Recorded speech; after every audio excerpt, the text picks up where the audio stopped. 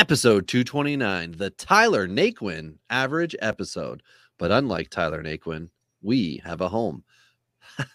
All right, this is part 2 of a 3-part Outfield Dynasty ranking episode. Tonight, we dive into the top 50. It's time for Dingers. This is Dingers, way more than fantasy baseball. We keep it real when we talk and knock it straight out the park. Let's see the stats. What's the average draft position? What kind of plays you making? Check the wins above replacement. Check the lineups and the points. This I gotta see. What's your path to victory? Are they aiming for a dynasty? Get points going head to head. Please don't do me no favors. We're always watching waivers. Ain't no minor league. This is major. Yeah, Dingers. Let's go.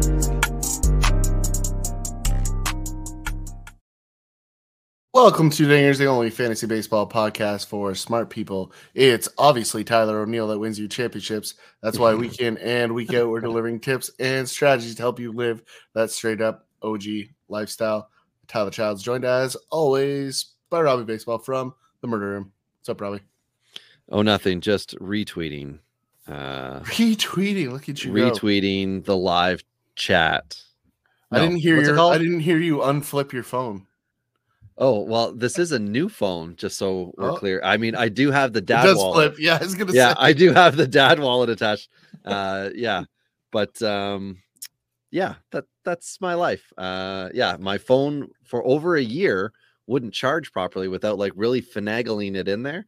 And then as soon as my wife's phone started to have some issues, she's like, I looked it up. It'll be, $14 more for us both to get a phone for the next 2 years. More than our existing plan, but we'll get some other datas and things. And I'm like, sure. Can you spot me $14 a month? So she said that she would. So now I've got a new phone, and then I got this. I had to replace my dad wallet / phone case. So, but it's too new, so that's why it won't close. I gotta put the big bills on the outside, I got no bills. I got no bills. Well, we're in episode 2 of the outfield here. We covered a pretty wide range, 60 guys last episode. And we're into meat and potatoes. We're into redraft territory. We're into the guys that win and lose you championships in a very, very big way. Last episode, we talked a lot about guys that are coming, guys that are on the cusp. We got a little bit more substance this week in terms of impact for this season. So it's going to be exciting. Before we get into any of that, though, what we got to start with. A long time ago, someone decided to put stuff in glass bottles. In some of these bottles, they put juice or milk, and that was stupid. Today, only alcohol and a few other products remain in the containers from the gods. It's time for beers and bourbon, because good advice only comes in a bottle.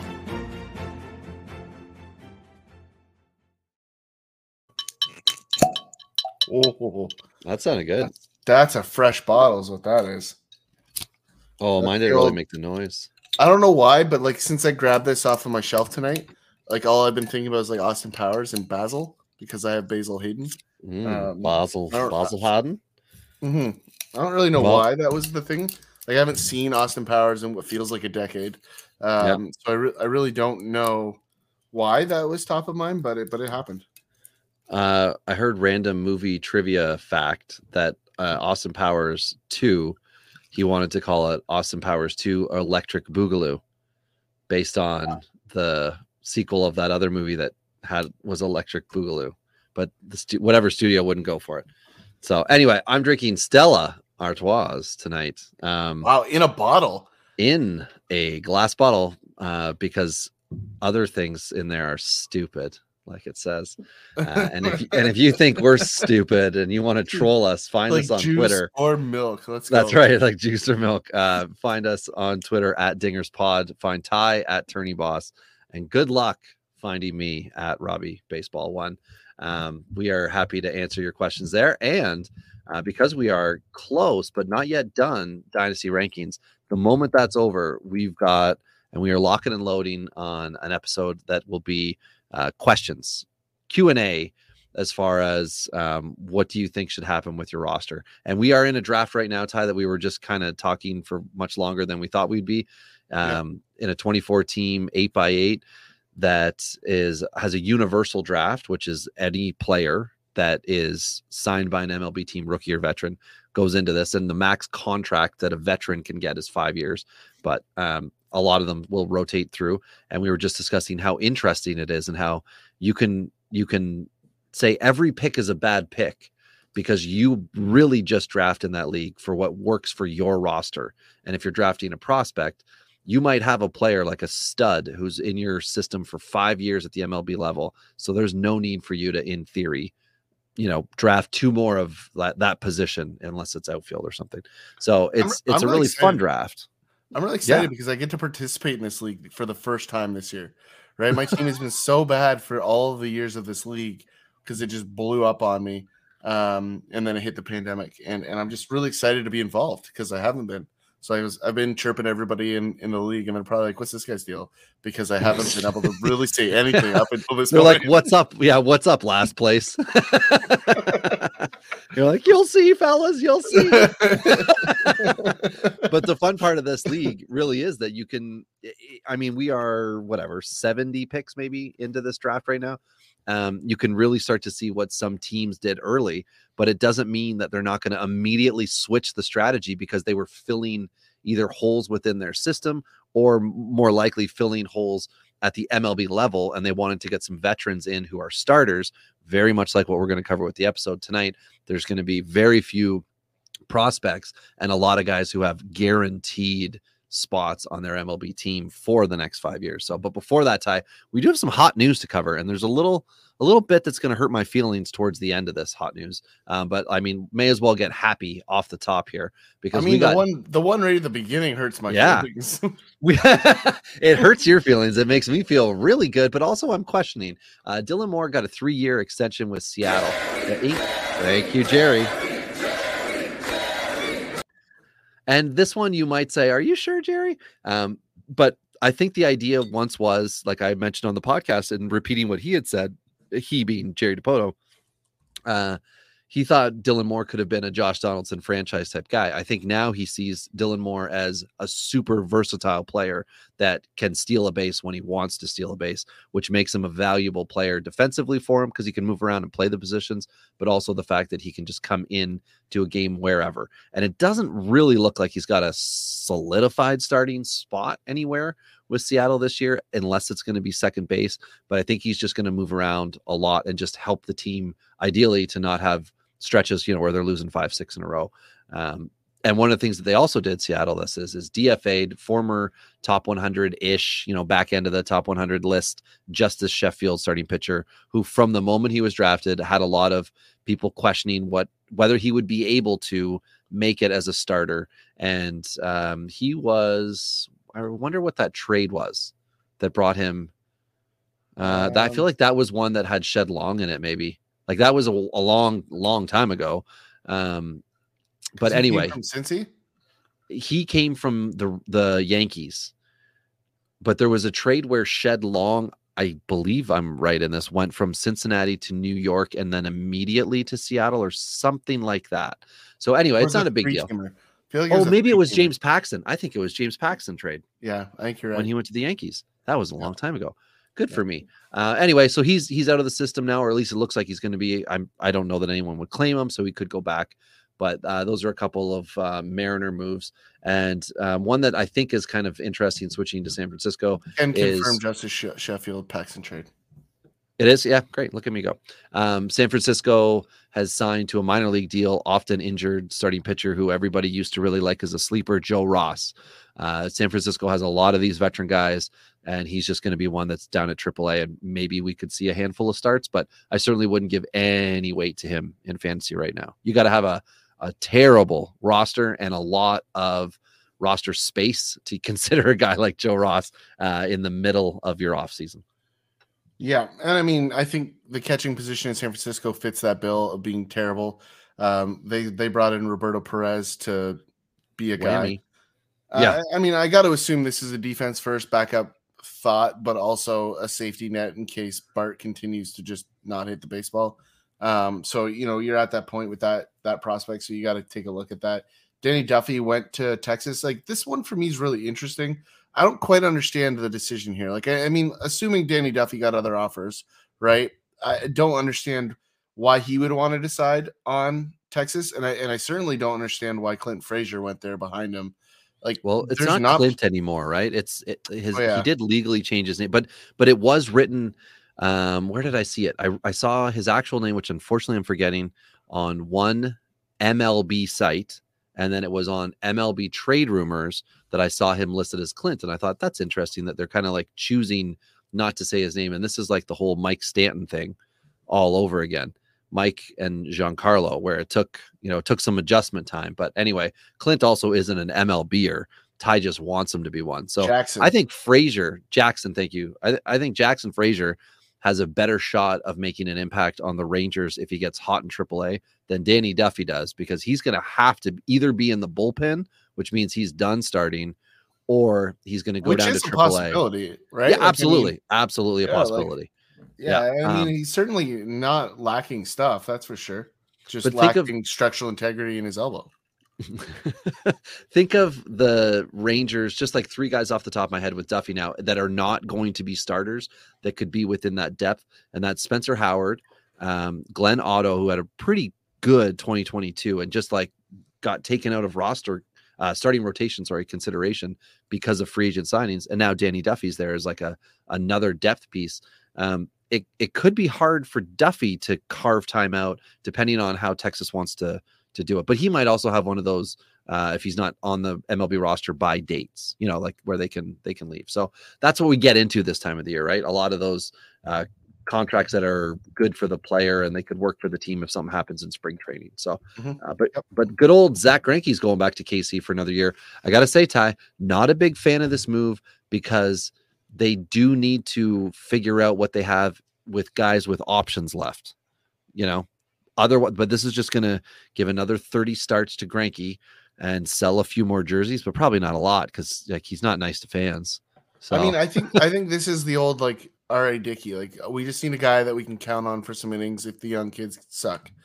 Right. And they certainly needed him last year when the young kids did suck. They really did need him. So yeah, that probably plays a bigger role than we think. Yep. And no, it plays a huge role because it's going to ruin your bullpen arms. And at the same time, if you want to maximize some of those guys on the trade market, which it sounds like they're trying to do, then that certainly needs to be part of it. Chad Green to the Jays. We talked about this before. I love this one. The more I've looked at it, the more I like it. I think when he comes back, like I think they're projecting midseason kind of thing. Like the Jays bullpen's very good all of a sudden, right? Like this puts them into the upper tier of bullpens with this signing, assuming we see the majority of what Chad Green has been, right? That's an assumption that we're gonna have there, but I like it. Yandy Diaz. Tack on to that real quickly that they don't know what's going to happen with Hyun-Jin Ryu, but if he's back in and around that same summertime, and let's just say the Jays rotation is not hot, dirty gangster fire, then Ryu might not need to go into the rotation, and they could say, well, we are paying you $20 million, so we'd like you to go into the bullpen and just like screw up a sixth inning here and there. So that could lead to another lefty option in that Jays. Problem is though, like I just don't know if SpongeBob can come out of the bullpen gate. Well, yeah, you're right on that. I just wonder if that could be a possibility because he's got so much money left, so he can't. He shouldn't be saying no. Anyway, I think the Jays have a good problem in a team a problem that most teams would love to have. Like they might have too many guys. That's a good problem in the summer. Yeah, because they're hurt now instead of getting hurt in the summer. Well, yeah, and the kicker is though, like you have two guys, left-handed arms, both that can pitch as a starter, right? In Yusei Kikuchi and Ryu, both guys in a worst-case scenario theoretically could be traded, right? And neither contract is going to be too offensive for the other team to take. Right, because you got Kikuchi 1 year. Still has another year left, though. Yeah, but it's only 13 per. Like you can still he still gets guys out, right? He just walks a ton, and I'm not saying he's going to go to the Yankees or like a competitive team. Like I'm just saying, like if he's going somewhere, he's going to like the dumpster fires. Like he might end up, Well, a KC would be an example of you deal Greinke and you give back Kikuchi and whatever to get the deal done, so that. It looks good. That might let's pin that in for July. that Correct. Greinke Kikuchi trade. So So anyway, I cut you off from the other ones. The one I knew Yes. you'd be excited about. well, I mean, I don't really care about Yandy Diaz No, because you don't care about Yandy like Diaz. nobody's too concerned about a gym rat that can't hit home runs. And that's Yandy Diaz, right? So he signed an extension. Good for him. He's a prototypical platoon, like elite guy that Tampa loves to hold on to. So perfect fit for Diaz, perfect fit for Tampa. Obvious one. Pete Fairbanks, nasty stuff if he can stay healthy. Gonna kind of bring some consistency to that back end of that bullpen, which they haven't had for a couple of years, right? Like they've really bounced new guys in. Like last year, there's like 8 guys that had saves, like some like wild number, probably higher than that. But that's it. Josh Harrison to Philly. This is an interesting one, adding a little depth to that infield. This is a guy that could have probably signed with 10 teams. Is a good fit as a bench bat. Has some fringe starter upside. I like this one, Robbie. I just don't know. For him, I think he could have found more playing time. So I guess if he's chasing the ring, this is a great fit. I just think there was a better spot probably for him somewhere else. Yeah, no longer fantasy relevant, but a certain guy to watch if you see Bryson Stott go down or you see Trey Turner go down, then Josh Harrison could absolutely become the everyday second baseman in Philly the day after that, injury hits. So Jeff McNeil has signed an extension with the Mets. And just to be clear, Diaz and Fairbanks both signed extensions with Tampa. I know we just kind of talked about them. McNeil, 4-year extension with the Mets. That's cool. We figured he had 4 years or more of MLB time left. So now we just know it'll be with the Mets. An interesting one here. We don't like to do the rumor stuff, but Matt Moore, just so everyone knows, he's going to sign with the team. There's enough groundswell coming that Matt Moore has interest. He's going to sign somewhere as a relief pitcher this year. He was fine last year. If you are in a points league or a league that uses holds, you want to listen to the fact that Matt Moore is going to end up with a team, and maybe you can get on it early if your league has free agency or waivers are open right now and he's on them. He's on a team and you want to get an extra RP. That's the type of situation where right now Matt Moore is an easy to acquire guy. Once he signs somewhere, especially if it falls into the realm where he could be a 7th inning type guy, 7th inning or later, all of a sudden his value is going to go up because everyone's going to remember that he had a stretch of success early in his career. So why couldn't he repeat it now?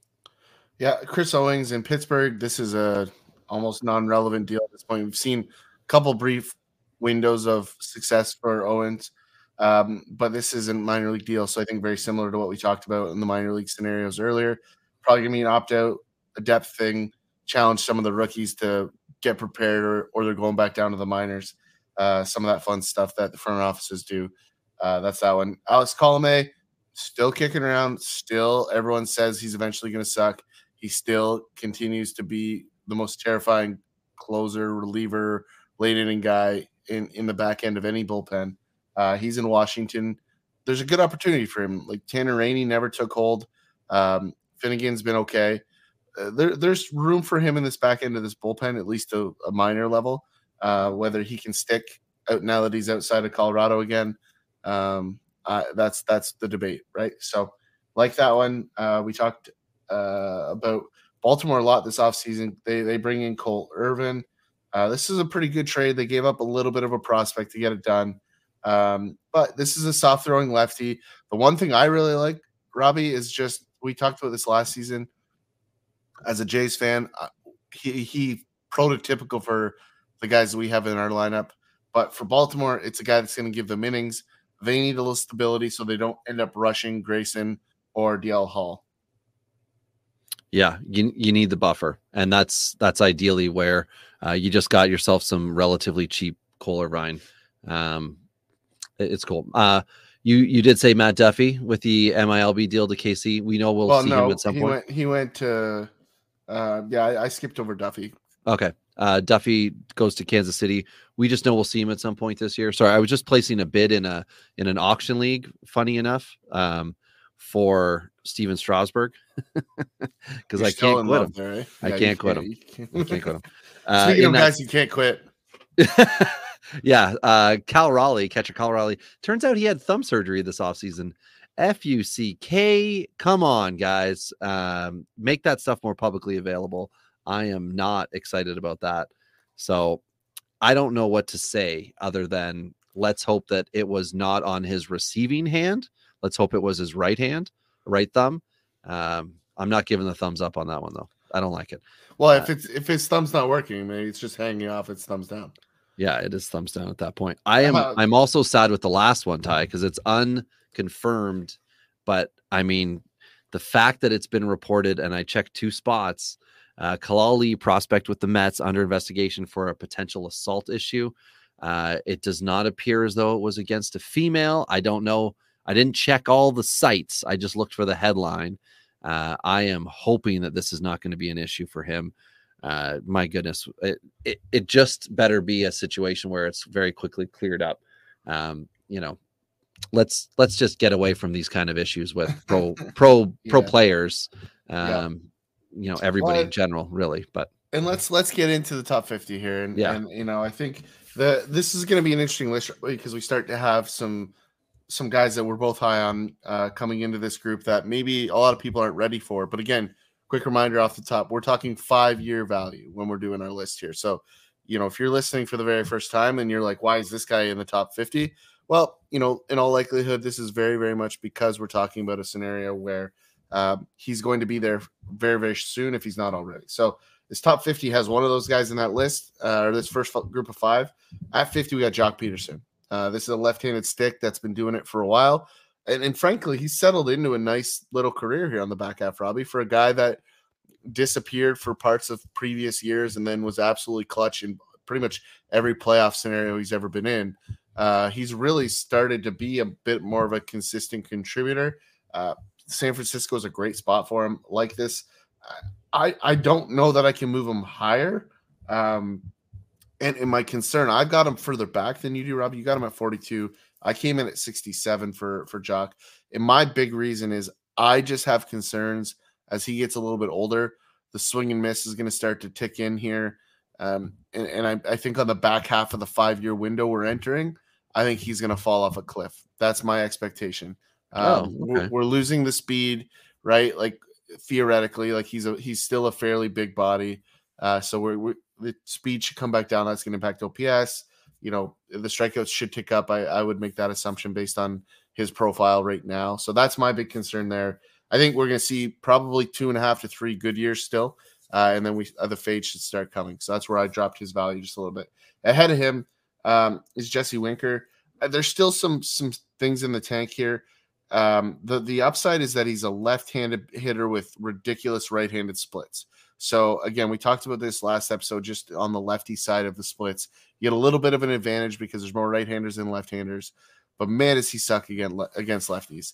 So like, I just can't rank him as high as you got him. You're here at 41. I'm way back in the 60s at 65. Against the righties, he's as good as it gets. Against the lefties, he's real bad. So I just can't put him higher because of that split. And probably the reality in a deeper Milwaukee outfield, he's going to miss a lot of at-bats late in games when the bullpen starts to do work. So that's kind of where I drop his value for him. A guy that I'm sky high on, Robbie, and you're way too far back on this one. I'm gonna say that, and we can debate this one because this is a good debate. Yeah, we're gonna. I got Zach Veen here at 15, and I think we're gonna see Zach Veen this season after the Super 2. I really just think that's what's gonna happen. He's as good as it gets in the outfield prospect category for me right now. There's other guys that are coming, but I just think he has the best skill set to come up really, really quick. He's got the hit tool. It's going to play really well at Colorado. He's got the speed. He has so many really, really good things here. And there's going to be – Colorado's going to have to do something to be better this year, right? And it's certainly not coming from owner confidence. I don't know if you saw that quote this week, Robbie, or not. No. He basically was at some sort of luncheon thing. He said, I think we're going to play 500 balls. So, like, when your owner aspires to be 500. That's not great. So the only thing we got to watch out for Zach Veen is him being traded away, which is what Colorado likes to do with their best players. So we'll see how that happens. But I believe we're going to see him this season, which is why I have him as high as I do. And I'm going to go really quick, and then I'll let you jump back on this one. Finish the 5, and then we'll go back. Is the stolen bases for Veen, I think, is why I'm willing to move him as high as I have him now, because I think that impact's going to be immediate. and go from there. And the next one ahead here for me is one of the hardest ones to pick this year. And I'm going to be cool on the Asian bats until they start to produce. Like we have a long stretch of import bats now that just haven't done it, right? And so Masataka Yoshida in Boston, great scenario for him, right? Like there's a lot of potential, and he's got a great fit for what he can do.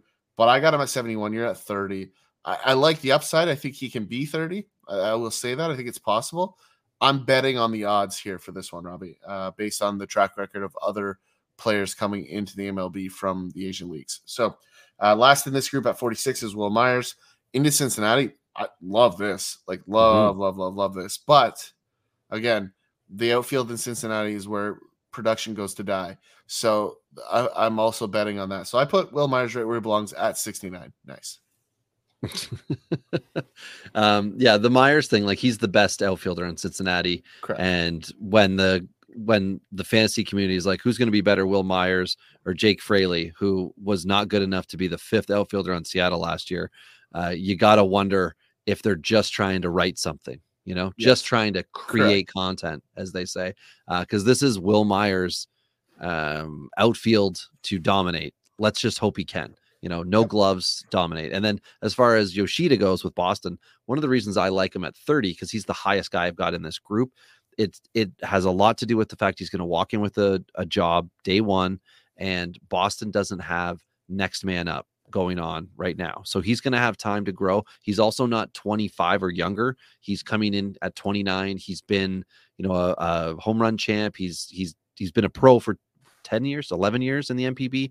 So this is somebody who should not get rattled, and being on the Boston roster and the fan base should be happy to have him as opposed to going into Boston. I'm just hoping that he has a warm arrival and that production will come from him. And I mean, screw the Red Sox and all that kind of stuff. But at the same time, the player could be successful. Now, as for Veen, Ty, one of the issues that I have with him, and I am going back to, I've flip-flopped on Veen now. I said when he was drafted, I don't like him. I think this is just a hype out of control situation. And I went into it deep. Go to robbiebaseball.com and find me on the blog stuff talking about how Zach Veen doesn't have to do anything as a pro, and everyone's going to want to write about how great he is. Yet Colorado doesn't produce players like everyone writes that he's going to be. So he's going to have to do something special. Well, what has he done that's special? Stolen a butt ton of bases as a pro. What's he got? 101 stolen bases in 2 pro seasons. That's great. What did he do last year when he was at A and AA? He hit 245. The OBP, really good. 340. We'll take that. But the OPS, sub 725. That's not great. The power, 12 home runs for a guy that's 20 years old is fine. But again, it's not light tower power. Julio Rodriguez was in the show at that age. And then the saving grace for Zach Veen was that he went to the fall league. And again, as we've had to say a lot, against bad pitching, did very well. But he did very well with 1 home run in 81 at bats. So you want to see more from Zach Veen on the be a good, consistent hitter side. It's great that he's stealing a whole bunch of bases. That is good. But we all know what happens when you get to MLB. The coaches say, stop. We don't want that out. We don't want you taking that chance.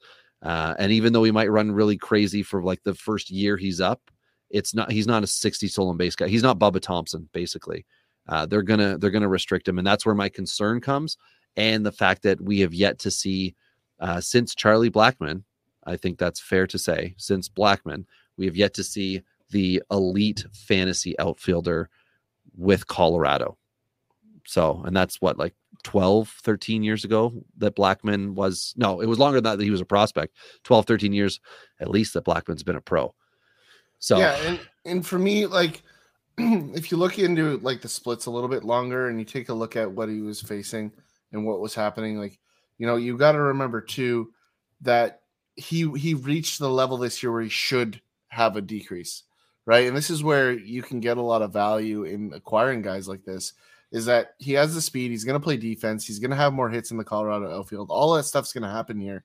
But the important piece here, And the thing I think a lot of people are going to miss is you've got a left-handed bat that is going to have an increase in batting average. And so this is something that I think a lot of people are not even thinking about, hasn't even crossed their mind that, wait, there's going to be a bump in left-handed hitting in the minors, right? Like I don't think anybody's even thinking about that thought, right?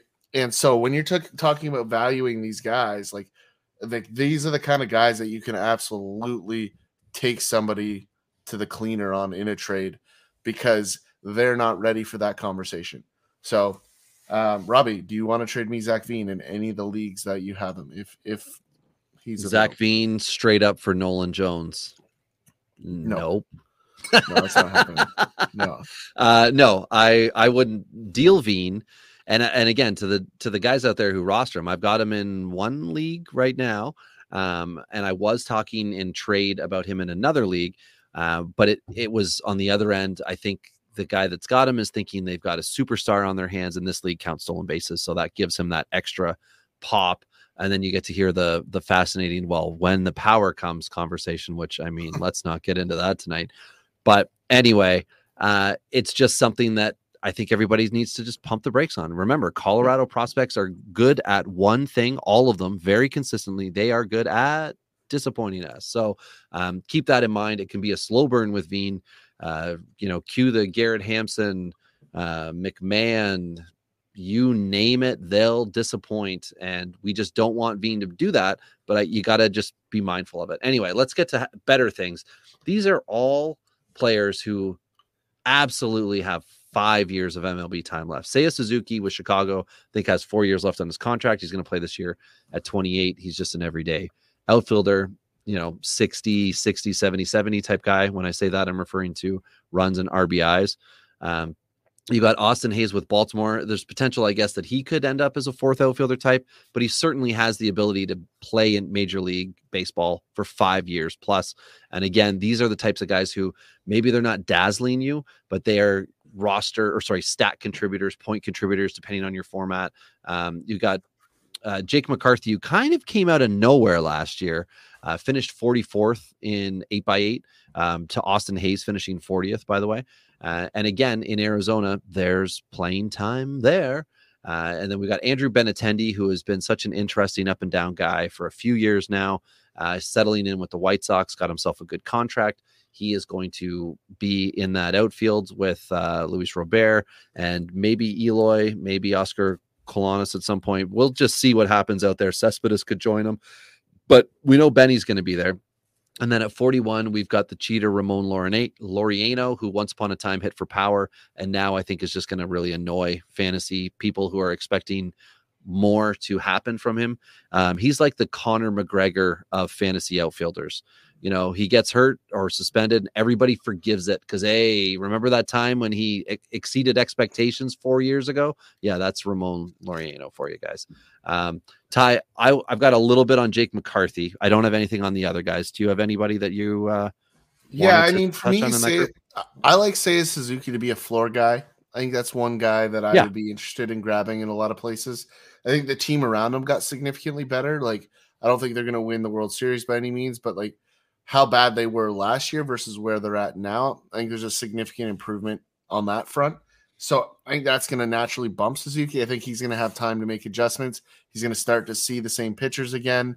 He's going to make some adjustments, right? So I think there's a ton of room for improvement. A guy that I would do like a outside flyer to see 30 home runs out of, right? Like that's here potential wise. Whether we see it, I don't know, maybe. But like, if you want to take a gamble somewhere on a guy that could have 30 home run pop, I like Suzuki on that front. I like Laureano to be a surprise this year too for fantasy, and there's two parts to that. I think he's going to be better for the A's. I think that's just a fact. He can't be a lot worse than he was last year. But I think second half of the year, you got to remember he's a good defender. There's going to be a playoff team that wants Laureano to go play defense for them. So I think that value later in the year is worth an extra bump. And I believe he's headed to free agency after this season. I'm not sure if he is or not. Yeah, he signed through this year. So, okay. But then no, he's Arb1 right now. So he's got a couple years left. But, where Oakland is at, this could be something. Like if we see Pache step up, this could be a deal that Oakland does to get a haul. It wouldn't be the first time that they've done something like that. So that's the one guy I think is just a really good buy low option, if I'm honest. Okay. On my end for McCarthy, this is more for the McCarthy guys who are out there trying to get him and paying a lot and or looking to acquire early in a draft. Just note that last year was basically the career year for Jake McCarthy. So his batting average of 283, which was in MLB, is his highest since his 2018 season, which was at rookie and A-ball. And he was 20 years old at that point in time. So power is not his thing. He is an all-round guy, an OBP league guy. He's going to be pretty solid for you. And I would just assume we can pencil in 20 stolen bases the next 3-4 years. We could see it drop after that, but we've already talked about ways in which that could increase. So he's had 29 and 23 stolen bases the last 2 seasons. That's combining minor league and major league for both of those years. Keep in mind that he is, again, not a power bat. Only 6 dingers between 2 leagues last year, 11 the year before that, and 3 and 4 seasons before. So you are really counting on McCarthy to be smacking the ball around, which he can do with doubles and triples, but the OPS is going to struggle. I think the 769 he had last year could be a high watermark for him, even though he's had numbers that have been in the 8s before. It's doubles and triples.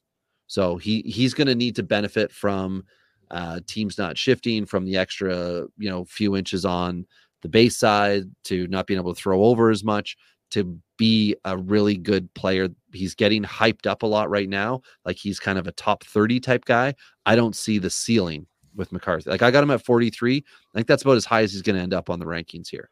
Because once we get another year through, it's going to, opportunities in Arizona could dry up a bit sooner. Yeah, I completely agree, and I have him back outside of the top 50. You have him just inside. The one thing I do like here, and again, he's one of those West Coast guys because I like to watch the late games. I get to see a bunch of extra at bats.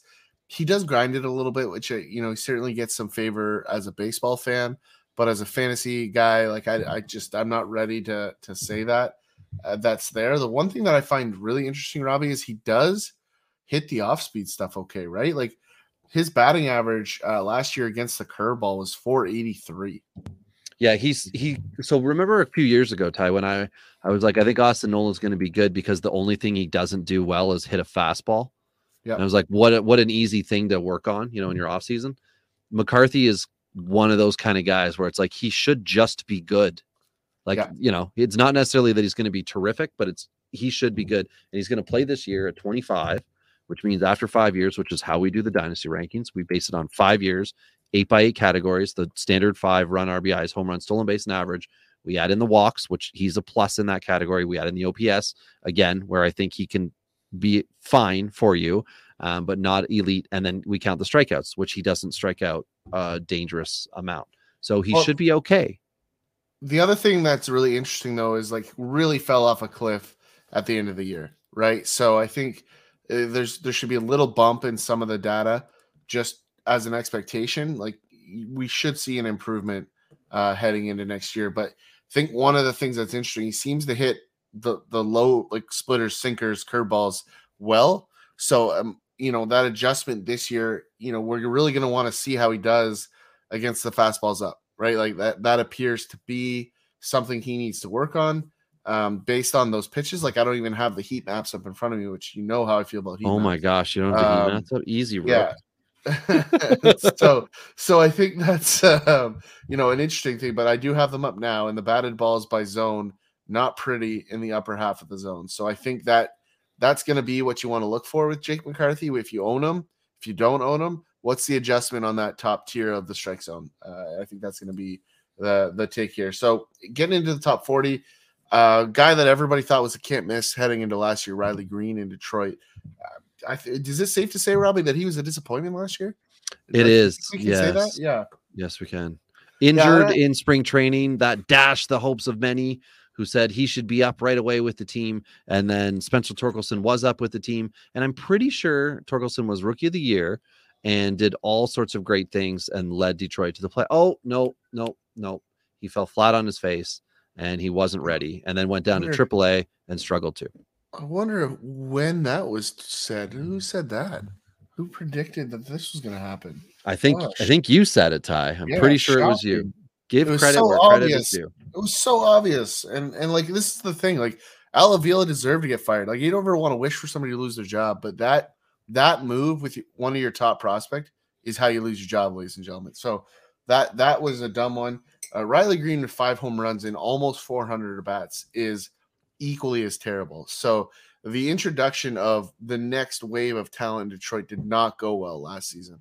Heart and hustle did not work as that banner. Remember when that was the Jays? Heart and hustle. I hated that so and then much. they did the next year, they did Heart and Hustle 2.0. Yeah. 2.0. Yeah. Watch out. Somebody got really lazy in the marketing department. Like, what if we just put a 2 on it? Right? Wait, like, the deadline's tomorrow? Yeah, exactly. Yeah. So, it's one of those things, but like for me, Riley Green is absolutely a guy that you want to own, and for sure a member of. Hello, is it me you're looking for? Because I mean, at the end of the day, everybody's down on Detroit right now, and buy on that.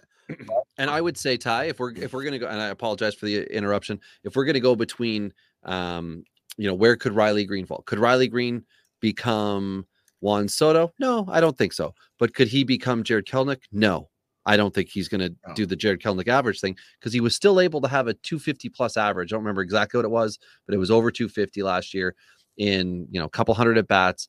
And that was in what we'll call a bad stretch. And he also wasn't stealing bases last year. He wasn't doing what made him so exciting in 2021, but it doesn't mean that he can't build into that player. It just means that last year was such a cluster for him that he didn't get to do what he does best. But at least Detroit let him play because he was slapping the ball around enough. What was his average? 253 was his average. Yeah, he's Kyle Tucker. Like that's who he is. Oh, okay. Yeah. Right. Like that's the comp. Yep. Right. Like, so, he's not going to blow the doors off anything, but like at the end of every season in his career, you'll be like, yeah, you know what? That was a heck of a lot better than I thought it was. And that's what Kyle Tucker's done every year. Like he has that beginning stretch where everybody's like, uh-oh, Kyle Tucker's broken. Like, okay, no, just go back to last May and read the article that you just literally probably paraphrased and rewrote for this season. Right. I mean, there's certain trends that you just got to pay attention to, and this is one of them. But Riley Green's going to be okay. Go buy him wherever you can. You'll thank us later. Next on the list at 39, Harrison Bader. You know what? The ego moved to New York. He might have moved to a large t-shirt. I think this is realistic. but like he's perfect for New York. Like yes, he just is. He fits the vibe. He did well in the brief window. Even if it was just making the Yankees better and not your fantasy team, I think there's still going to be some windfall from that this year. I'm not ready to bet on him for the long haul. I just don't think he's that good.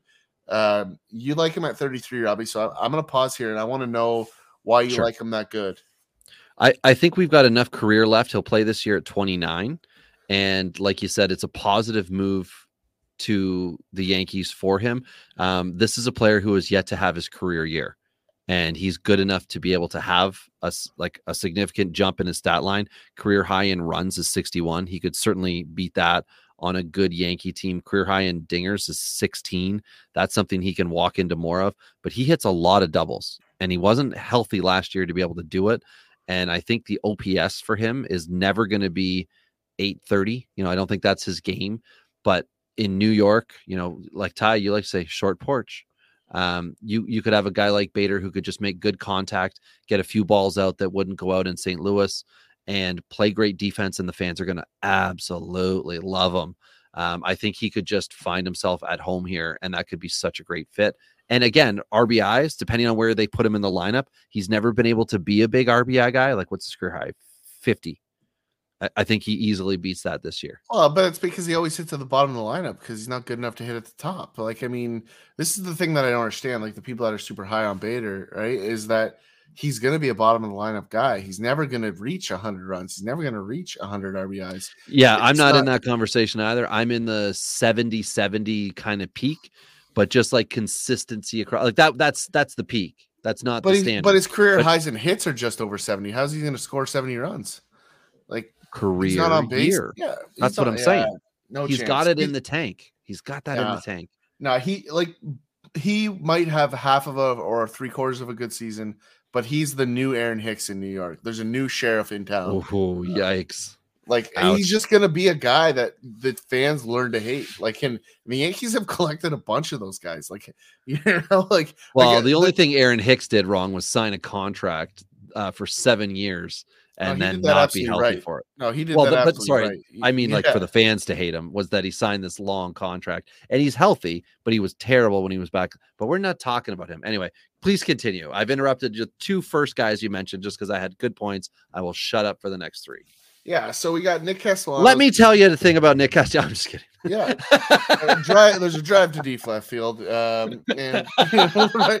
So the Castellanos, I've got him at 36. I just think he's one of those guys that he's just always going to be there. He's a good hitter. He just is going to be flat, like very much like a JD Martinez. And I know JD had a bad year last year, but just a true hitter. And I think he's going to have a better power year this year. Not that he's going to be elite power, but that lineup's just too good. And there's going to be a lot of guys on base in front of him. And he's just going to have to hit the ball to right field and cash those in. So I like the situation a lot for Castellanos. And that's a big reason why I have him higher than you, Robbie. I'm in at 36, right about where you are. You're a little bit further back. You're probably betting on the defensive slide and a little bit of recoil as he gets a little bit older, but which is fair. But I'm just not buying that one yet because he's a good hitter. Ahead of declining average is my only note on him. I have a fear of a declining average. Yeah, so if it's OBP league, less so, but he's already not an OBP guy. Yeah, the big problem there for me though is that like he's just been injured the last couple of years. It's not that he hasn't hit because he has when he's been healthy. It's just been he's had a couple injuries. Like even last year, took a while to get back up to speed after the injury, but he finished really strong, right? Like everyone, I acquired him in our home league. Some people laughed and I said, wait till the playoffs. Unfortunately, he got hot, like red hot, like 2 days after I was eliminated. And it fit my strategy. Or just, I got eliminated. That's too bad. It hurt. Yeah, it happens. These things happen. Must have been nice to be in the playoffs in the home league. Yep. No, I'm used to that, so I don't have to worry about that. But Austin Meadows ahead of him here at 37. I think you're betting on the bounce back here, Robbie.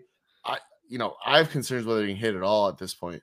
Last year he was healthy for moments and he was bad in those moments. So I'm betting on that being a little bit closer to the norm because we really only have like a 70-game stretch in his career where he was great. And so I'm not ready to keep him in the top tier. I'm not ready to make him an outfielder one, and you're not either, but you're getting close. So I have him a little further back at 50, and you're much higher. I think the guy ahead of him, I'm in the exact same conversation with Brian Reynolds in Pittsburgh. Like he's put himself into a really tough situation here because he's made it known he doesn't want to play in Pittsburgh. Pittsburgh's like, cool, you have a contract. Good luck with, being pissed off. We don't care. We need somebody to play every day, and you switch it, and you are something that we can use. So we're going to do that. And I think it's going to really hurt his career taking the stance that he did because I think he's going to hang on it. So I'm betting against him a little bit. Don't want to bet against people, but in fantasy, we got to bet on these things. So I'm betting against the fact that we've already seen Brian Reynolds' best year.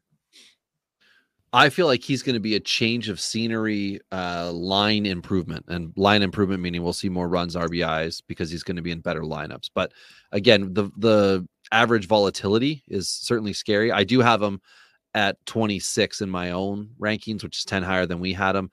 And that really has to do with the fact that I'm thinking that change from, his team is going to come sooner than later. And I do agree with you on Meadows. I'm absolutely banking on the fact that he's still only 27 and he's got a ton of MLB time, and he's already been like a quote disappointing prospect who then, goes to Tampa Bay, and everybody all of a sudden like, oh, Tampa Bay stole that Chris Archer trade. Like, look at what they got, an oft injured Glass now, Meadows that they shoved off for Isaac Paredes and whatever else was in that deal, or whoever else. But I just think that Meadows has something to prove, and maybe this is the year he does it, and we could see a positive turn for him. Well, and one thing, bouncing back to Reynolds, that's an interesting thing. Reynolds in 2021 hit an unsustainable 340 against the fastball. Do you right? happen to know what his BABIP was that year? I'm just curious. I don't know if I have Sorry. it. Yeah, Give me sorry. a second. Give me. Yeah, I've been doing a lot of prospect diving, and one of the things I've noticed is that a lot of players that are not on radars, one of the reasons why you can like a guy who has a decent stat line is that they've had low they have good OBPs, they've had good averages, and they've had a low BABIP. And I can trust those players more than I can a guy who's got hype and is on lists right now and has been like crushing BABIP at 320 or higher rate. So in his 2 best seasons, so 2019 he hit 314, and in 2021 he hit 302. The BABIP was 387 and 345. Yeah. So this is these are the things I like the regression here. It's probably a little bit better than what I'm expecting, but I'm not willing to pay the upside price for Bryan Reynolds in any format. And I think that's really why I'm further back on him, is the acquisition cost doesn't make any sense. He doesn't do enough, and there's too much risk. That's just, for me, I'm out. Okay. Bryan Reynolds was, for the record, 21st last year in 8x8. So that's a good year overall. That's outfield 1 for us. Anybody in the top 30 is an OF 1.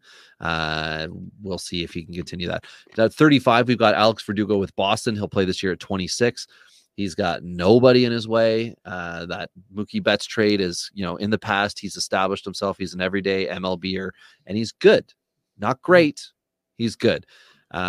Joshua Lowe with Tampa Bay will play this year at 25. He's got a year and change of MLB experience. Everybody was so crazy for him 2 years ago, he made the team and everything was going to be good, and he is learning curve guy. But with Tampa Bay, we could see some positive things continuing to happen for him, which also goes into the next guy, Dylan Carlson, who will be, he'll start the year at 23. I think he turned 24 in season, saying that to say he's super young, and he'll be into his 3rd MLB year. Ty is definitely banking on the fact that he can grow into be a better player, because he's got him ranked 24 spots above where I do. Ian Happ comes in at 32. Steady Eddie, he's going to play this year at 28. He's with the Cubbies. We talked about Cubbies already. And then Brendan Donovan with the Cardinals, teammate of Dylan Carlson, who I think could be a problem for a Dylan Carlson, really established himself last year. But one of the things he did that we don't have in the rankings specifically, but certainly helps, is the fact that he can move around the diamond. He's ranked as rated as an outfielder through us because that was his dominant position last year. But Donovan can move around, and again, youth on his side. He's 25 years old. We've both got him ranked in the 30s, and I think he, in this group, might be the one guy we've got ranked the closest together. He is. We only have a 6-spot difference. Everybody else, one of us is in the 20s, the other person's in the 40s with the player. So touch on whoever you wanted to here, Ty. Yeah, I think Carlson, for me, there's sometimes everyone's gotten so attached to the data, right? And I think there's certain things that you have to pay attention to that aren't that. And one of the things that happened this offseason was there was an obvious scenario for St. Louis to move a Dylan Carlson, right? They very easily could have made a trade because of the depth they have in their organization. We've talked about this before. And for me, the fact that the organization basically said, we ain't doing it, we're just not, end the conversation, tells me that they know something else, right? And so is it a hunch? Sure, to some extent it is. But again, if you're not paying attention, you're not really looking, because I find it very hard to believe that you're a guy with so much upside just all of a sudden decided to not hit the ball to the outer parts of the outfield. If you look at his spray chart, it's odd. It's odd at I don't know, 275, 300, it just stops, right? It's like that part in Star Wars where they're going through and then all of a sudden the guns stop, no, it's kind of what his spray chart looks like. Well, it's the nerds out there will appreciate it. So I was gonna say no, because I'm cool for that. I'm working on my truck, which you haven't asked about in a long time. So well, just because I get the Instagram updates, I don't need. I was gonna say, let me show you my hand. I got asked at work if I got into a fight with the Dalmatian, because I was painting the axle of my truck with this special rust coating stuff, and the back of my glove was porous, so it all absorbed in, and I didn't realize it until I got some on my face, cleaned my face, looked at my hand, and it was too late. Yeah. So Well, I mean, got at a least your Dalmatian hand here. is protected from rust now, so you got that going for you. That's exactly it. I preserved. It's great for the kitchen. Yep. So I mean, the thing for me is I think for a guy that we know has some power, 6'2", 205, like we've seen the power, so the power just doesn't disappear, and the stats from last year looks like it did. So the hard hit rate was abysmal. The exit velocity was brutal. Like, and Right. as a result, all the power stats were bad. To me, that just screams injury. Like, whether it was like some sort of sports hernia thing or whatever, and who knows what happened last year. But there's no way he's not better this year. And I'm gonna bet on that. It's an easy one for me to bet on. I'm happy to do it, and I'm happy to debate anybody that wants to go into it, because I think there's upside here. And again, very similar to Zach Veen. I'm going to bet on a little bit of some of the upside from the lefty, because the one thing that is also evident in the spray chart is hitting the ball to left field as a lefty.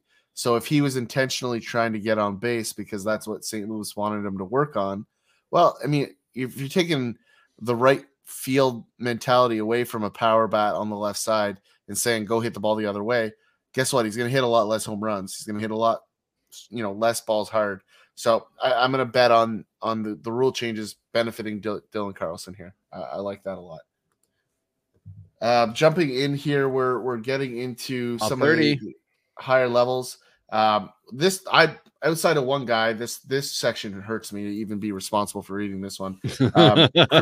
Christian Yelich at 30. Like, what happened to that guy? Just what a bad story from what was a really promising couple of years. Milwaukee regretting the price that they paid in not a lot of ways, because they didn't really lose a whole lot in the long run. But they had an MVP season from them. They really shouldn't be complaining if they which was wasted.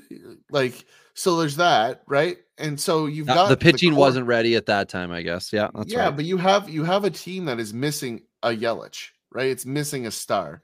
And they're paying him like a star, and he's not acting like one. That's the problem. He's still a good player. Like, he's just not a 1A, which is what his contract is. And, what's hurting that team from going and acquiring another one, because they're not a big budget team. So ahead of him, guy that is a stud, Tyler O'Neill, in the aforementioned St. Louis outfield.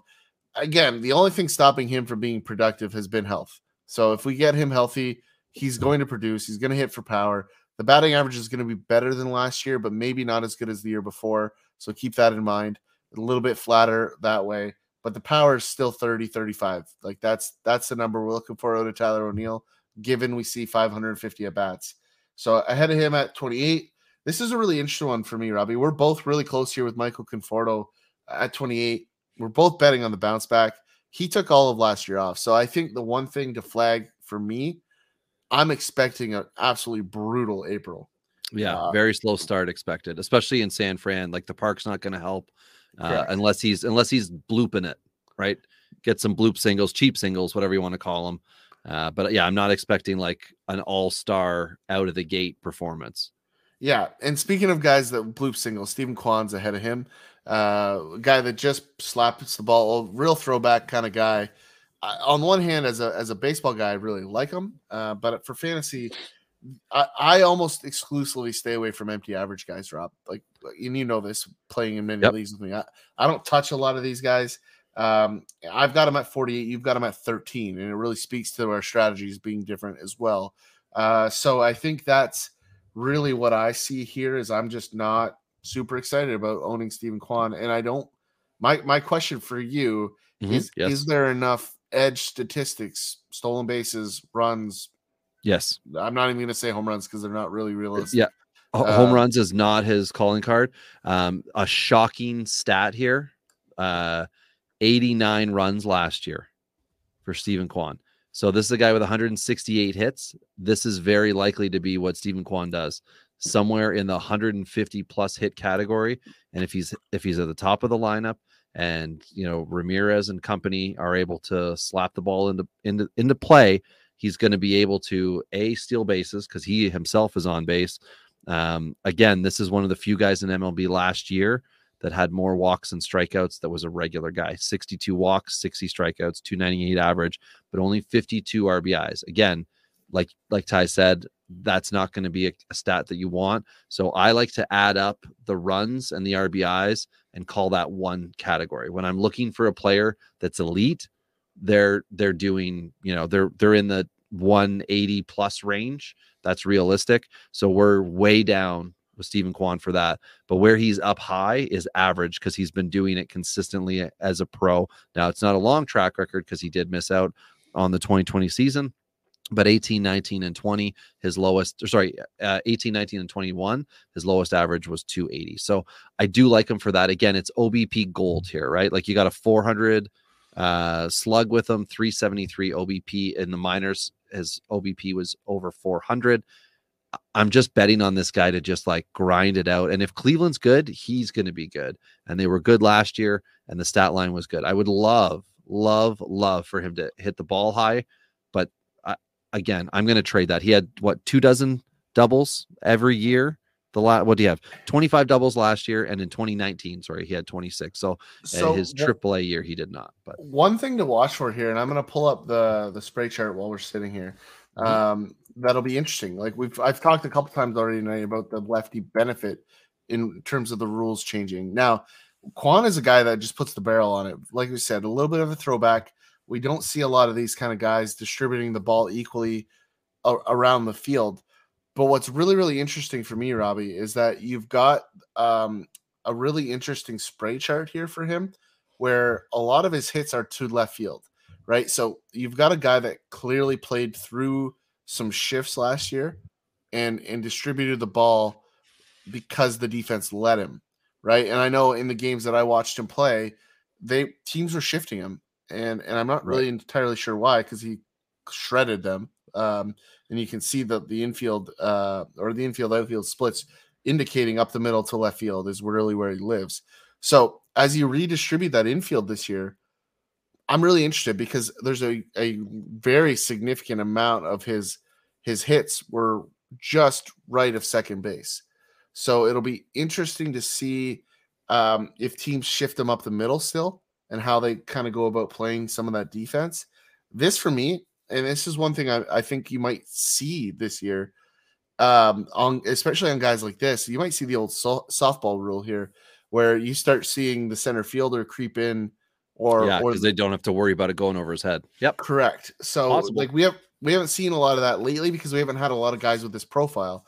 But the old infield this guy sucks. Everybody move in.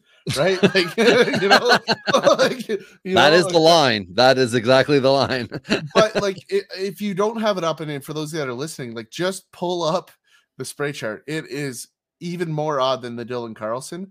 So left of right center field, there's one ball that got hit further than 285 feet. One. And where would someone pull up that spray chart, Ty? Just if they're wondering. Baseball Savant is a really easy one. All right, Baseball Savant, not a sponsor yet. Yeah. So I just think this is one that, like, there's only a handful of guys that I would put into this particular part of the conversation. Could be a major deficit with the shift changes here. It'll just be a really interesting thing to see what they do, because the other part of the shift that nobody ever thinks about is that when you play everything to the right side, your left fielder has to give a little bit of give in left field to cover off the center fielder shifting, to cover off that stuff. So some guys that lift it to left center and they kind of counter shift, but this is a really interesting one. And we're getting a little long on this one, but it's because it's such an interesting profile that I think there's going to be a bit of a funky pattern for him this year, is what I'm suspecting. Okay, that's fair. I'll cut in on your last guy here, because it's Giancarlo Stanton.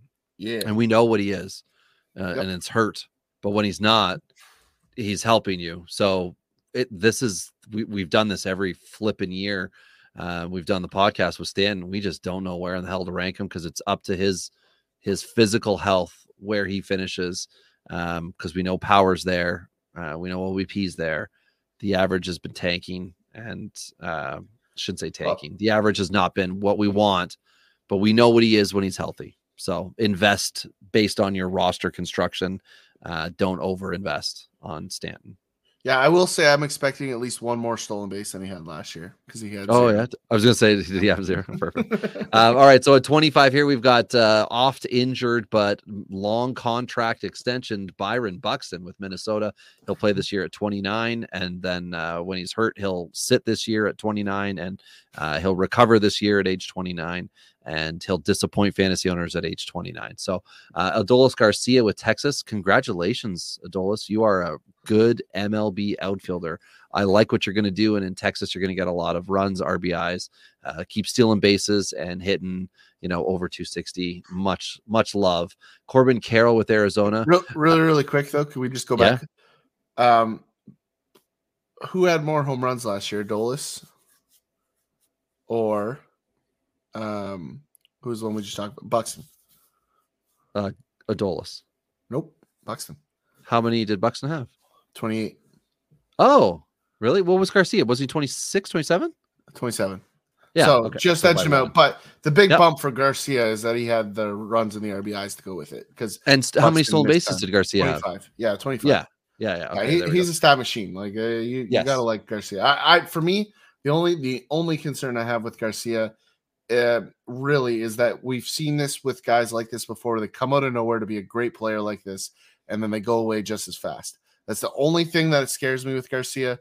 It's not what we've seen. It's not what he is right now. It's just that there's other guys that have fit that profile that scares me.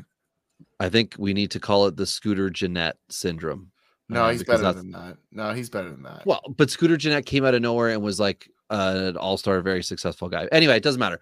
Garcia is going to be fine. Corbin Carroll is, I believe, our highest ranked prospect. He darn well better be. And he's coming in at 23 for us. We both said, be careful, everybody. The power is not what everyone wants it to be with Corbin Carroll. And I think he's still going to be able to create a ton of stats without having, the 30 home run type season. Now, if he does, we could be talking, a top 7, 8 type guy here. But if you've got Adolis Garcia ranked at 24 and he was the 5th best guy in 8x8 last year, Corbin Carroll being at 23 is high praise for us. At 22, Teoscar Hernandez now with Seattle.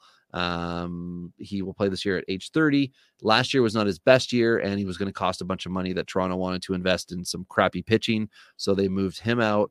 Oscar Gonzalez is in at 21 with Cleveland, and he very much like Stephen Kwan is an up and out of, and I'll say nowhere guy. And if you don't believe me, just try to find things on him before last year. We had him ranked, I think he was like 130th or something like that in our rankings. He was really just a guy, a flyer at that point in time last year within the Cleveland system. And I mean, if you've been listening to us for any length of time, you know how much we crapped on Cleveland's inability to develop an outfielder, like I'm currently crapping on Colorado for the same thing. And I would love to be wrong on Colorado like I was on Cleveland, because now they've got 2 pretty good looking starting outfielders that are under the age of 25.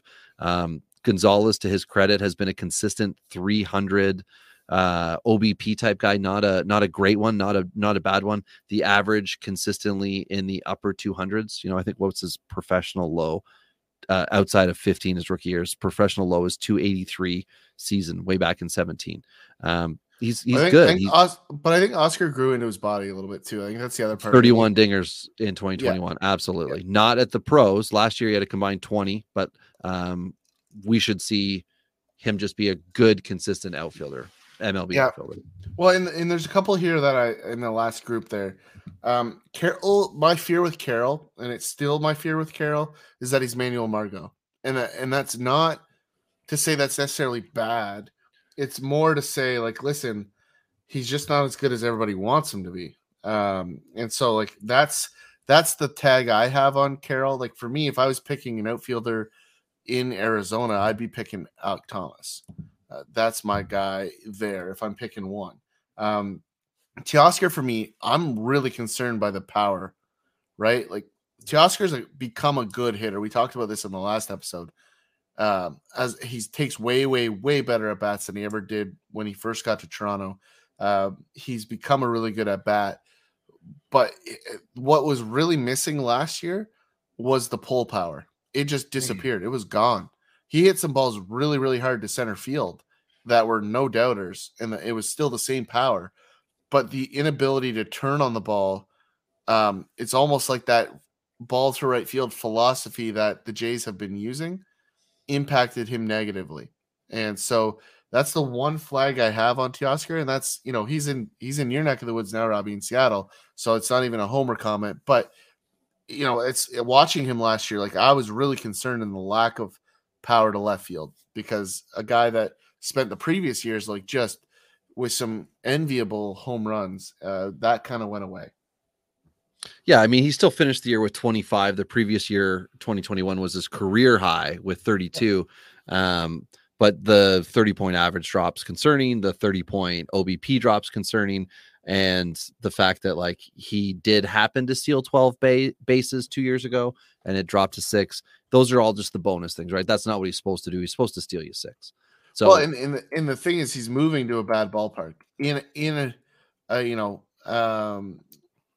a bad climate, right? Like, he was in a dome, balls fly out really easy in Toronto, but like, again, like, look, and I'm stuck on spray charts tonight, but there's a real lack of distribution in the deeper parts of the field again. It's either singles or home runs.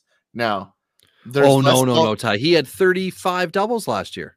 I get it. I'm just saying, like, I'm looking at the spray chart. Like, there is a gap between this, right? So he has more than enough power to hit it out in Seattle. Like, that's not an issue, right? And there is still home runs to left field. I'm just saying, the balls that were hit to left field were not what they've been in the previous years. And like, looking at these stats, looking at the edges, like the exit velocities and the max velocities and the hard hit rates, like, everything's in the upper percentiles. Like he's 96 exit, 98 hard hit, 94 max exit. His WOBA's good, his slug's good, his X slug, his barrel rates are good. Everything says he should do more this year. Mm-hmm. I'm just telling you, there was an eye test that doesn't match this data. That's what I'm trying to communicate, right? Okay. So, I watch a lot of the Jays, so I don't see that. I don't think anybody here knew that. No, well, I mean, it's just you and me. So you are a Jays fan. Yeah, it's just you and me. There are people listening to this. No, I meant here. There's no like amongst this group. Right now, so yeah. I mean, okay, it's past most people's bedtime, but the reality is here. Next section, we're into the top 20. We got Cody Bellinger. Like, for me, one of my favorite bounce back candidates. I've got him at 20. I still believe in Bellinger. He was awful last year, but yet still had some good numbers, right? And for me, I'll bet on these guys all day, every day. And I don't know that a two-time MVP can be. Hello, it's me. But I'm gonna go there. He totally fits post hype. Like, people only want him as a bounce back. Yep. Yeah, it's exactly like I would invest in him longer. I'm surprised nobody threw him more money this year to get him off a 1-year deal. I'm sure they did.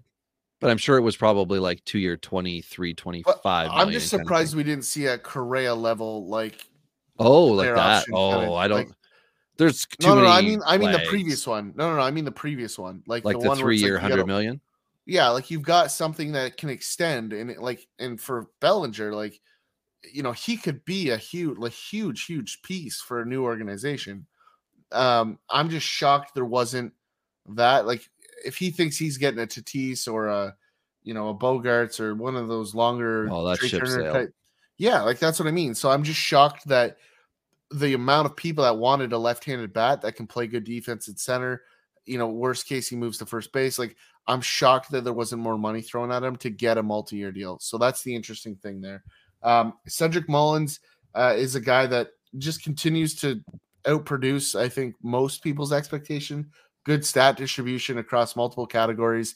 So he's going to help you in a lot of spots. Like, I think going back to Corbin Carroll, I think a lot of people would be happy if Corbin Carroll becomes Cedric Mullins, right? I think that's right. Like, that would be an ideal. Exactly, right? That would be great production. I don't think he'll get there. Starling Marte, the next guy up, would be a great example of Corbin Carroll's ceiling, right? A good Marte season for Corbin Carroll would be amazing. Yeah, and I think that even the next guy in Brandon Nimmo would fit that as well, and maybe the best of the group there. Realistic targets for Carroll, but I don't like this group here, Robbie. Outside, like I like my guy at 20 here, Cody, and I love Eloy at 16. And I think people have forgotten how much power this guy has. Yes. Like I just think they've completely forgot that there's only a handful of guys in the whole league that can hit 50 home runs. Eloy's one of those guys. And I'm not saying he's going to do that. I'm just saying he's capable of it. And there might be 4 or 5 guys that are capable of it, and you can kind of list them off. But Eloy is certainly one of those guys, and he's got the ballpark. He's got a team around him that can do it. So I think that a lot of things there, like I've got him at 13, Robbie. You're still good at 24, but I just think people have bumped him out. They're like, oh, listen, Lou Bob's better, therefore Eloy sucks. Well, they can both be really good, right? Yeah. The issue in my mind, Ty, is it's just health. He hasn't been able to be healthy, and when he is so impactful. He is very much like a Stanton, but he is years younger. Like what's Stanton's age here? So Eloy's going to play this year at 26, and Stanton is 6 years older. It was close. Math, not my forte, but Kia Forte, not a sponsor. Yeah. Yet. Anyway, so yeah, of this group here, Bellinger, Mullins, Marte, Nemo, Jimenez, best ceiling, highest ceiling for me is hands down Eloy Jimenez. Yeah. The guy that everybody wants to be the best in this group is Cody Bellinger. That's like industry wide, fantasy, community wide. The guy who's probably going to be the best in this group is Cedric Mullins. And otherwise, I think it's going to be Nimmo, but no one's going to be cool with that. We just know Marte is going to age out, right? He's 34 and the oldest in this group. Nimmo's 30 and signed the big deal with the Mets. But here's the great thing. for him. Like for me, I think it's Eloy running away, and I hope it is. Well, I mean, here's the thing: he had 300 at bats last year. He hit 295. His OPS was 858, and he hit 16 home runs. So he just needed 200 more at bats. That's the problem. Yeah, 100%. And keep in mind, like, and I'm going to pull it up really quickly while we're rambling on. I want to see what the first 40 game at bats were, right? Like, I want to see the progression of the home runs, right? So, like, in April, he had pre-injury. He had 1 home run. In July, when he came back, he had 4 home runs, right? So, in 2 of the 4 months that he played, he had, 5 of his 16, right? So it's really not that unreasonable. But at the same time, like the power is going to be there here, and it's going to be really, really strong. But if you look at what he did in September, we got 1, 2, 3, 4, 5, 6, 7, 8 home runs, right? That's Eloy. So if you now give me 8 months of 8 home runs, well, guess what? That's an MVP season, right? So are we going to get 8 home runs every month? Probably not. But, we're probably average 5 or 6 every month. And that's going to get him into the top tier. So I'm going to bet on him all day, every day. Yeah. I mean, with health, absolutely. I just think in your dynasty leagues, you might be at the point. Maybe this is the only off season where whoever has him might consider if you come with a healthy, fair offer to start with. You don't try lowball and you try seeing what you think fair value is. So now we're into the top 15, and I'll go through them quick, and then we can really get into fun conversations here. At 15, we have Randy Arozarena. Established himself a few years ago. He's been good and consistent. Tampa Bay is good. He's good. Terrific. Kyle Schwarber. This is so league dependent how much you like Kyle Schwarber, because he could be a top 30 guy in an 8x8, and he's got an average just piddling over 210, whatever it was last year, 218, something like that. But he's just mashing balls, runs RBIs. That's his game. OBP, he's your boy. And he's on a stacked Philly team. George Springer, he's probably going to bat, and I'm just guessing here, 266 this year, because he's been like 265, 267, 260, something else the last 3 years. He's going to get hurt and piss you off for 4 weeks and then be brought back slowly. And it's going to be talking about how he's going to this, he's going to that. Just remember, everybody's age 33 season here. He's going to be slowing down more than he's going to be speeding up, but he's still super consistent and a great player. With health, yeah, he'd be higher up for sure. I'm actually going to go the other way a little bit here, Robbie, on him. Like, I think that's going to help him, because I think they're going to move him to right. I think he's going to run less on the bases. I think he's going to get hurt less. I'm just going to throw that out there. I'm willing to Varsho and Kiermaier center field. Well, he's not playing center field. Like you don't bring in Varsho and Kiermaier for Springer to stay in center field. Right. That's just a fact. Right. Yep, that's fair. And Kiermaier's getting real MLB money, right? $7 million or Yep. something like that. So the starter type money is what I meant. Correct. Okay, well, that might be a bonus for Springer, but again, a guy that can get hurt, doing anything, you never know. At 12 is grossly out where he should be. Michael Harris with Atlanta, who had one hell of a 2022 debut. He was also Dynamite Elite in 2021, and the lineup is just going to keep him locked and loaded for years to come. At number 11, some people are going to say this is not right. Kyle Tucker with Houston. He'll play this year at 26. He's great. He does all the things, but it's a 5-year dynasty ranking, and we don't know if Houston's going to have competitive seasons in 2025 and 6 and 7, and that's part of the ranking, and that could hurt him as the Abreu disappears or possibly gets worse. The Altuve's, we'll see what's up with Houston. So that's the only thing I'll say is, like, they've got pitching still coming. Like, I think they're going to be competitive. I think they can replace, like, they've got core guys in Alvarez and Tucker. As long as they lock those guys in as the other contracts run out, I think they'll be fine. But yes, it's certainly worth noting as a concern. But the big thing, back-to-back 30 home run seasons, right? Quietly, right? Well, he was the number 2 guy in 8x8 last year, right? Schwarber was number 6, Arizarena was number 9, and none of these guys made our top 10. Yep. Wild. Crazy. So heading into the top 10, Lou Bob, who had an off season last year with the injuries, right? And, that's certainly something that allows for poor analysis by a lot of people, and especially in your deeper turnover leagues. Like, you might have had somebody that's a Lou Bob owner. That's Elise Robert, for those of you that don't know the Lou Bob handle. But, there's an opportunity here where somebody had a really awful season. They're breaking apart their team.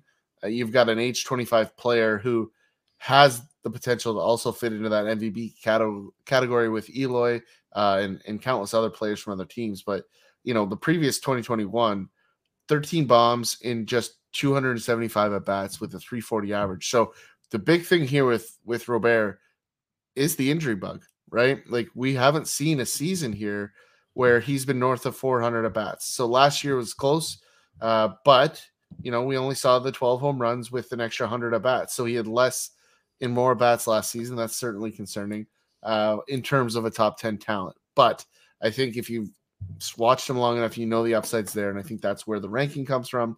Jazz Chisholm is a guy that Robbie's all over entering this year. Moved to center field. It's going to be awesome for him in terms of playing time.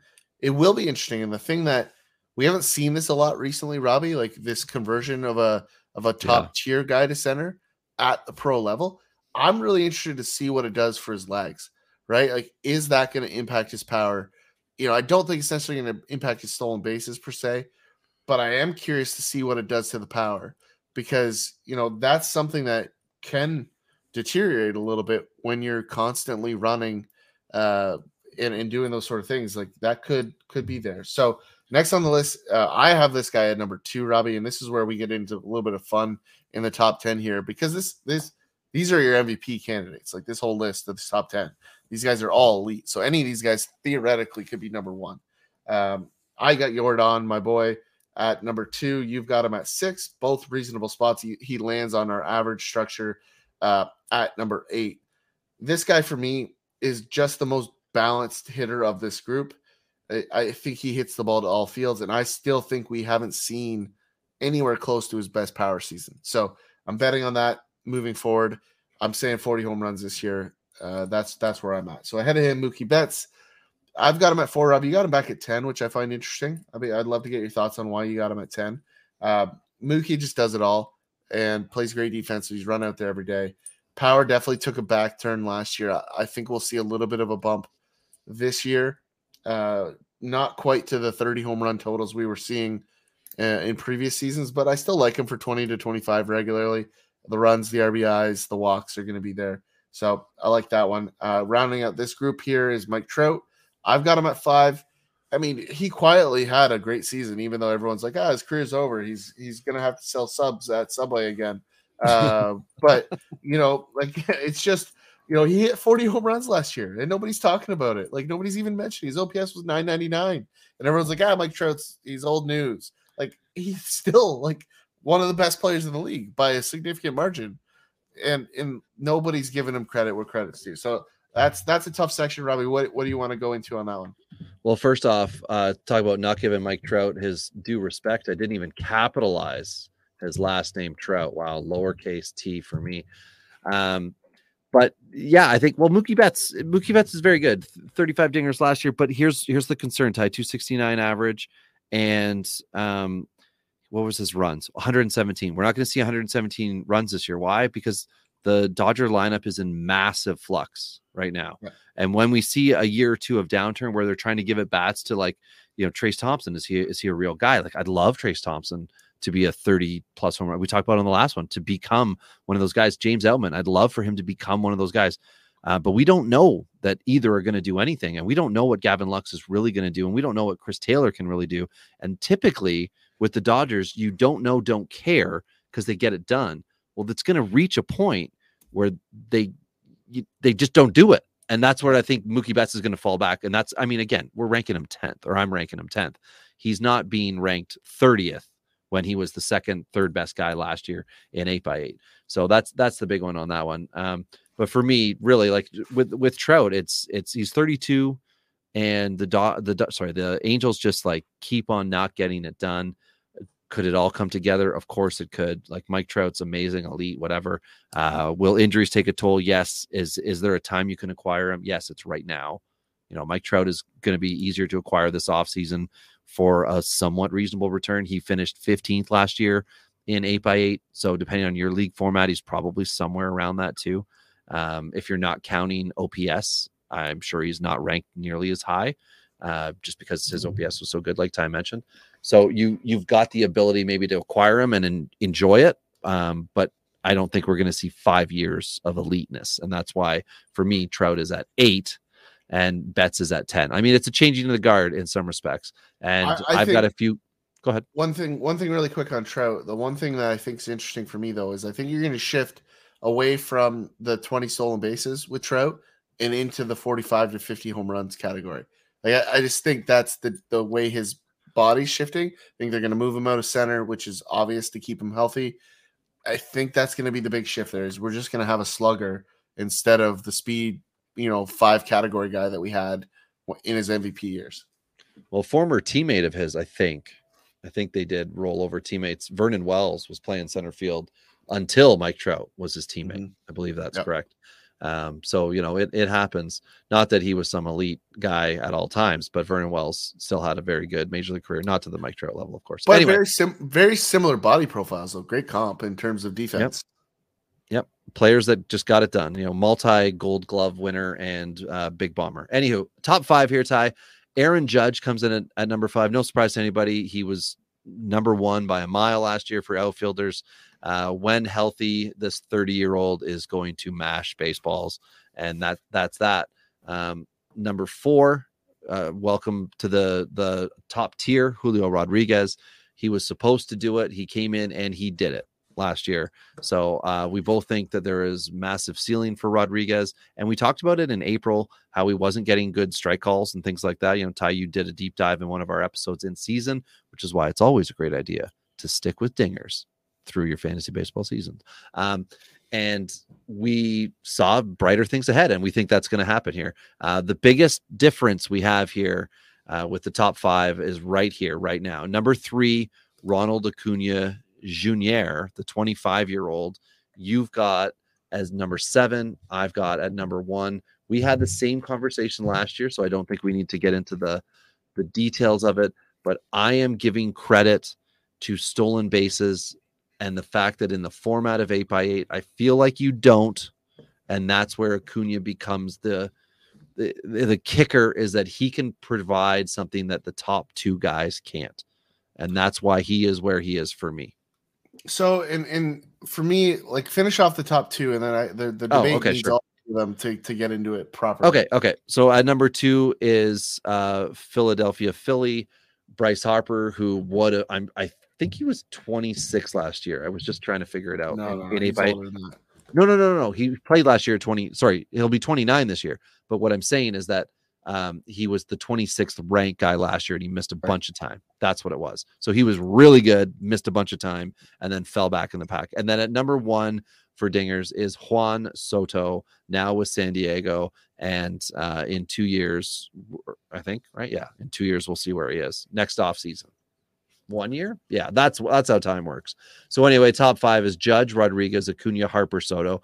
I mean, you could put him in any order. We put him in, 5, 4, 3, 2, 1 with Judge through to Soto. Ty, you object to Acuna. You don't think he's a top 5 guy. Explain yourself. Just the strikeouts with decreasing stolen bases. Like for me, it's just the trend on a 5-year analysis here. He could be great this year. That's entirely possible. He could steal 40 bases. That's entirely possible. By the end of 5 years, I don't think he's going to steal those bases, and the strikeouts and therefore batting average are going to hurt you on the other side. So I'm just balancing that out because if you're like, he hit 30 home runs, cool. He stole 30 bases, cool. He hit for 260, okay, right? Like I'm just concerned that people aren't recognizing the realities here. Very similar to what we just talked about with Trout, right? The difference here is that Trout never really had a devastating knee injury, right? And so those things change these trajectories. And I think that's something that, people don't realize. Like I would say the same thing about a Tatis, who probably should be in this top 5 as well, now that he's kind of an outfielder. And maybe next year he'll be in this top 5. But, at the end of the day, he's probably going to hit 5 to 10 less home runs because of the shoulder, right? Like that's kind of the similar comparable that I think people can understand. Whereas Harper and Soto, for me, it's simple. I know what they're going to be. Like Soto didn't hit particularly great last year, but still carried an extremely high value because he does the other things really well. Like Acuna just has the lowest floor, and I ranked him accordingly. It's that simple for me. All right. Well, I said my piece. You said your piece. We've done 110 outfielders. And what we're going to do with the next episode is talk about the guys that are outside. And one thing I think I'd love to do, Ty, open it up to you, the listener, is to throw some names at us of guys, outfielders, any position player, because we have just not covered pitching yet. Throw some position players, outfield specific, that you would like us to discuss in that next episode. Who do you think we need to talk a little bit more about? What name did you hear that we didn't do a deep dive on that you want us to cover between now and spring training? And if we don't throw it into that third outfield episode, because my God, there's over 600 names in the outfield. So maybe we're not going to get to every guy if your guy's a second baseman. But give us the names at Dingers Pod on Twitter, and we are more than happy to sort it out on an upcoming podcast. But Ty, we'll go outside the top 110, and we'll have to, pick our poison here, guys that might be comfortably inside on other people's lists, but are nowhere near for us. And maybe we'll have to justify some of those rankings, but also we're stating claims, right? A lot of these guys are going to be up and comers, and I look forward to this episode almost more than the first two. Yeah, well, this is where you fill out your roster, so yeah. Fill out my roster. My core guys are in this ranking here. That's what I meant. Yeah, I meant fill out the starting is my spots. roster. Yeah. My bench is all the old men, right? My bench is old guys who don't have a hope of a full season. It's right. It's this range. So yeah, like Robbie said, please hit us with kind of some mailbag questions if you got any in the deep confines of outer space that is the rest of the outfield prospects. So happy to do it. And until next time, it's been Tyler and Rob here on Dingers.